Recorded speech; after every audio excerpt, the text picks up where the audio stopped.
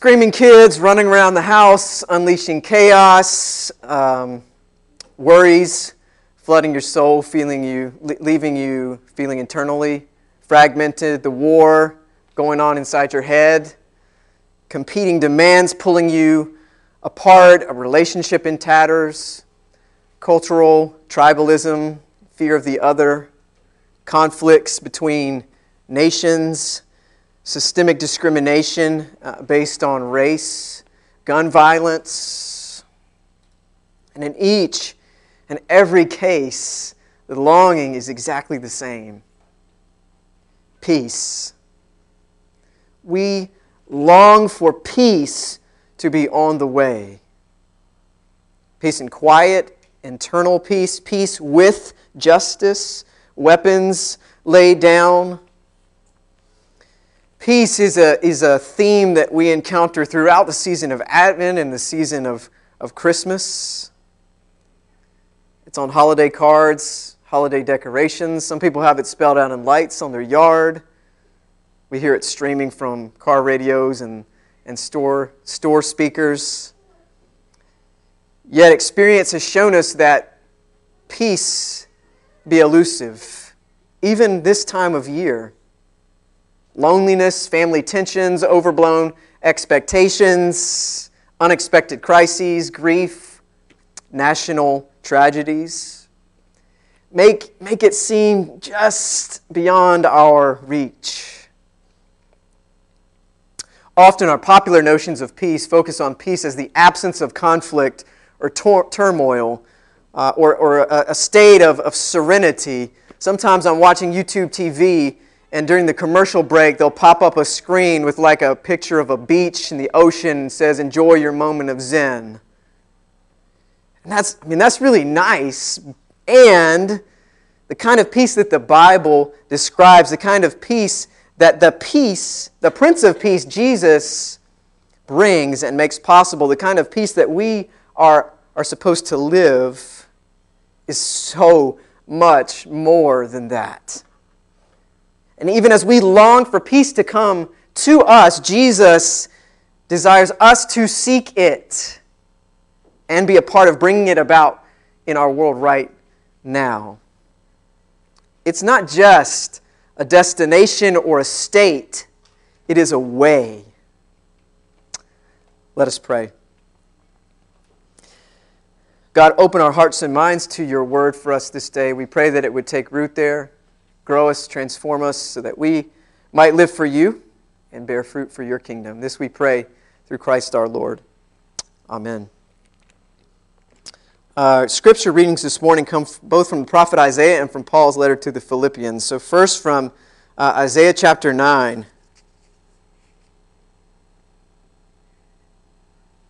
Hear now God's word. The people walking in darkness have seen a great light. On those living in a pitch-dark land, light has dawned. You have made the nation great. You have increased its joy. They rejoiced before you as with joy at the harvest, as those who divide plunder rejoice.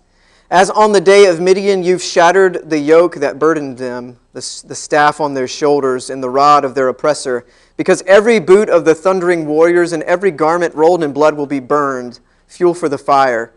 A child is born to us, a son is given to us, and authority will be on his shoulders. He will be named Wonderful Counselor, Mighty God, Eternal Father, Prince of Peace. There will be vast authority and endless peace for David's throne and for his kingdom, establishing and sustaining it with justice and righteousness, now and forever. The zeal of the Lord of heavenly forces will do this. Then from Philippians, the 4th chapter, verses 4 through 7. Be glad in the Lord always. Again I say, be glad. Let your gentleness show in your treatment of all people. The Lord is near. Don't be anxious about anything. Rather, bring all your requests to God in your prayers and petitions, along with giving thanks. Then the peace of God that exceeds all understanding will keep your hearts and minds safe in Christ Jesus. This is the word of God for us, the people of God. Thanks be to God. Well, as we briefly talked about last week, neither Isaiah's audience nor Paul's audience were experiencing much of what we would consider the circumstances conducive for happiness. And really the same could be said for peace. Isaiah's prophetic words came on the heels of the destruction of Jerusalem and Babylonian captivity, yet another conflict in a long line of this fragmented existence for God's people, Israel. It was not a time of peace. Paul's Philippian audience was deeply influenced by Greco-Roman pagan culture, which was defined in a lot of ways by anxiety. I mean, with so many idols and gods and goddesses on every corner, all of them potentially out to get you for some offense that you might not even know about. You never knew if something bad was waiting for you around the corner. Plus, Christians across Rome were beginning to be persecuted, with their property being confiscated or being thrown in jail. And yet, peace is exactly what Isaiah and Paul proclaim for God's people. Isaiah looks ahead with hope to the fulfillment of the messianic promise from God, where a ruler who truly represented God would come and establish lasting peace for Israel. He would be a prince of peace. Paul promises a deep peace that comes from God that surpasses all understanding. The Hebrew word for peace that Isaiah uses is shalom, right? You've heard that greeting before, perhaps. Greeting of peace. The word is shalom, and that word is used all throughout the Old Testament. At its core, shalom refers to something complex with many pieces being in a state of completeness or wholeness. Like in 1 Samuel, when Jesse, David's father, asks David to go and check on the shalom of his brothers who were in the army. Right? In other words, their well-being, their wholeness. Or like in Job 5:24, you will know your tent is secure, you will examine your home and find nothing missing, or find shalom. Or 1 Kings 9:25, when King Solomon completed the construction of the temple, he brought shalom to it. So when the prophet Isaiah looked forward to the coming Messiah, he was looking for the Prince of Shalom, the one who would bring more than just conflict resolution, but one who would restore and complete what was broken and fragmented with Israel. One who would bring something better to bear. Wholeness, completeness. The Greek word in the New Testament for peace borrows on this Hebrew meaning, and the word is eirene, and it comes from the verb airo, which means to tie together into a whole. So you see the similarities, to tie together into a whole. So when Paul speaks of an eirene that surpasses all understanding, he's not just talking about the absence of worry or anxiety. He's not just talking about some escape to a moment of zen. He's talking about a completeness or a wholeness that Jesus brings into our hearts and lives, that Jesus makes of our hearts and our lives. The presence of something better, presence of Jesus himself tying us together. The idea is that life is complex with many moving parts and pieces, relationships and thoughts and situations, and when any of them are out of alignment or are missing, shalom breaks down and needs to be restored. The other night I was watching our middle son work on a puzzle, and he's quite the puzzle whiz. He amazes me with his ability to put these puzzles together. And it was almost bedtime, bath time, and I was already at the top of the stairs, at the top of the landing, and I was looking down on him finishing the puzzle. And it appeared that the puzzle was finished, except I noticed he was like shaking his head and looking around frantically, going through toy drawers, opening up the closet, looking underneath a cabinet on the floor, sticking his head down there like he was looking for something. And I realized that there was one piece missing in the very center of that puzzle. It was not complete. And so he was not at peace because there was still a missing piece. God designed the world for shalom. Heaven and earth were one, were complete, and whole. Humanity was complete and whole with God and with one another and with the rest of creation. Like a beautiful and complex puzzle, like this Lightning McQueen. No, I'm just kidding. But like a beautiful, complex puzzle with all the pieces beautifully put together.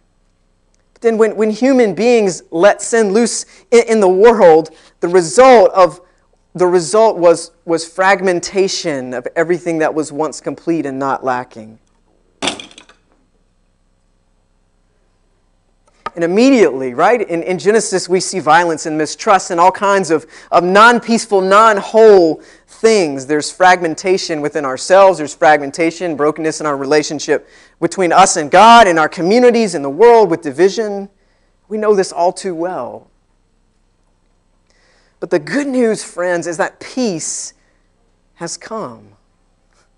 The restore the broken pieces and make whole again kind of peace has come, and His name is Jesus. That's why the angels proclaim at His birth, glory to God in the highest, and on earth, peace.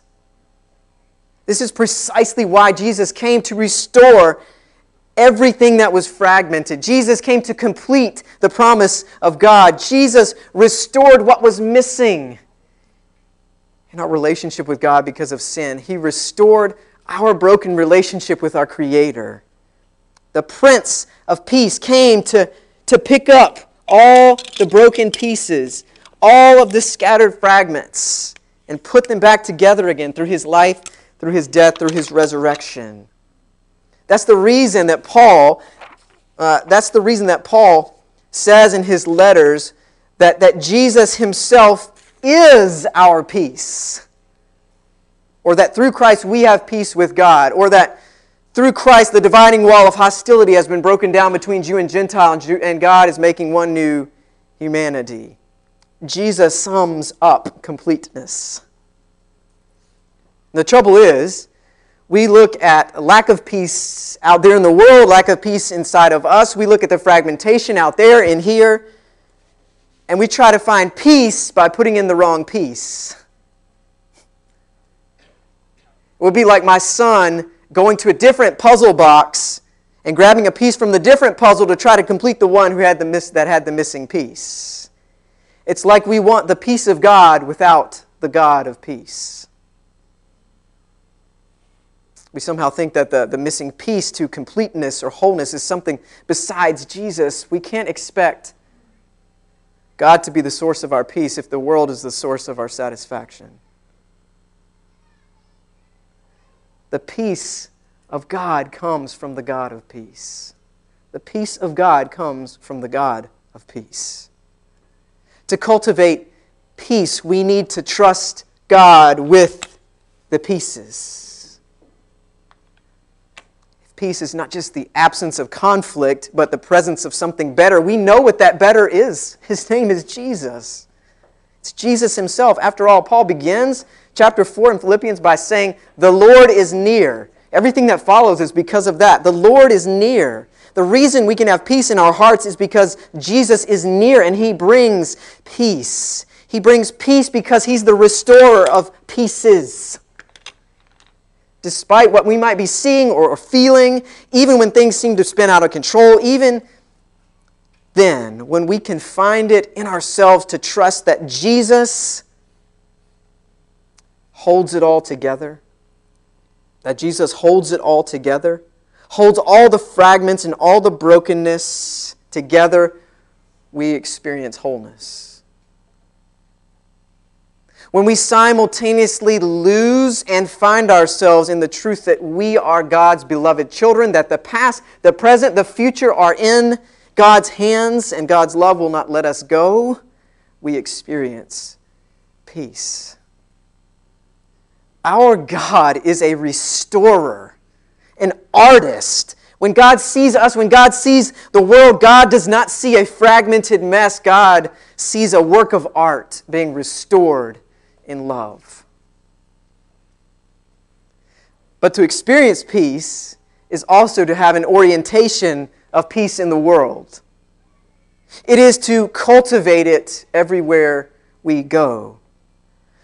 You see, those who know and believe they have peace with God, who are who are made whole through Jesus Christ, become the kind of people who work for peace in the world, seeking to restore and complete and make whole whatever is fragmented. Those who worship a Savior, a King who restores fragmented things to completeness and wholeness, again, must be about that work too. We must walk in the way and live in the way of peace. That way of peace doesn't envision an escape from the world, but an engagement with the world in all of its brokenness so that justice can roll down like waters and righteousness like an ever-flowing stream. Peacemakers are those who see the world and people as fragmented, but also hold a dream, a vision that God can and does reach out to heal and to restore our world and our lives. And our role is to help bring about that shalom together. To live in the way of peace is to see what that missing piece is, to get it, and to help fill it in. So maybe the way of peace is about becoming experts at puzzles. Like my son looking at an assortment of pieces on the floor scattered around and beginning to piece them together again to make the puzzle complete. Maybe we're supposed to look out at our surroundings, at our world, and notice what is fragmented, what is not whole, and begin to pick up the pieces bit by bit to help put things back together again. What pieces, what fragments would you try to help put together right now? If we engaged in peacemaking in this way, it would come a lot closer to the way peace looks in Scripture, rather than the pursuit of a kind of false unity disguised as peace that glosses over what is broken, that glosses over the hurt, that glosses over the pain, where we want to just jump to everybody holding hands without doing the hard work of restoration and justice. That's why those coexist bumper stickers drive me a little bit crazy. Sorry if you have one. You don't have to take it off your car. Not because I don't care for the other religions or religious tolerance, but because for Christians, that doesn't go far enough. I wish they said shalom instead. Because you can coexist without having done anything about what is broken and fragmented. You can coexist and still have deep wounds and wrongs and injustices that have not been made whole. Peace and justice are two sides of the same coin. In Philadelphia, there's a really creative peacemaking mission and ministry taking place there. It's called Raw Tools. Raw Tools.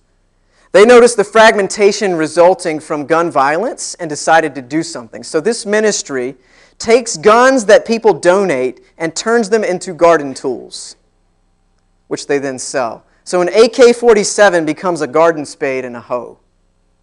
It's literally beating swords into plowshares. In addition to kind of the inspiring visual that provides, in addition to taking guns off the streets, part of the proceeds go to support community garden programs where people who have been victims of trauma and violence can go and receive therapy while gardening with the tools made from weapons.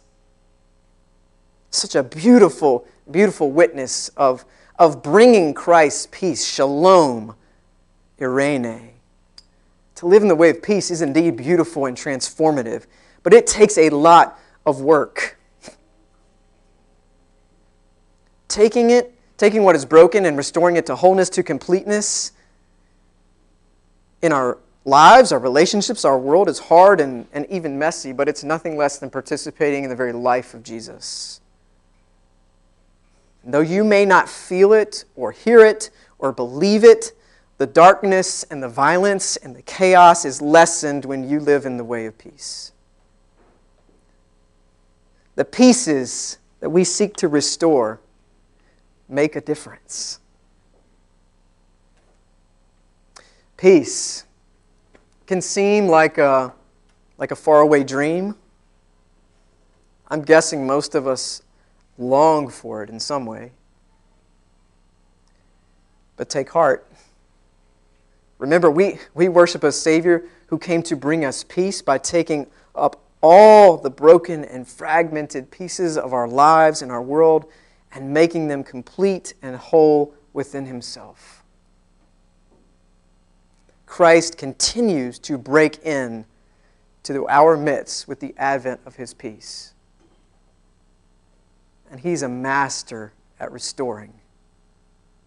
We have peace with God because of Him and the assurance that in the end all will be well.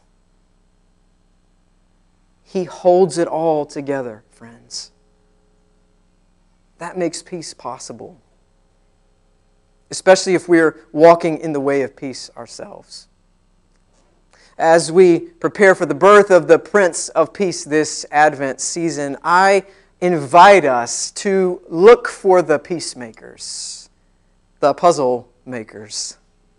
Better yet, ask for God's guidance as you seek to be one yourself. And may the peace of Christ be with us. In the name of the Father, Son, and Holy Spirit. Amen.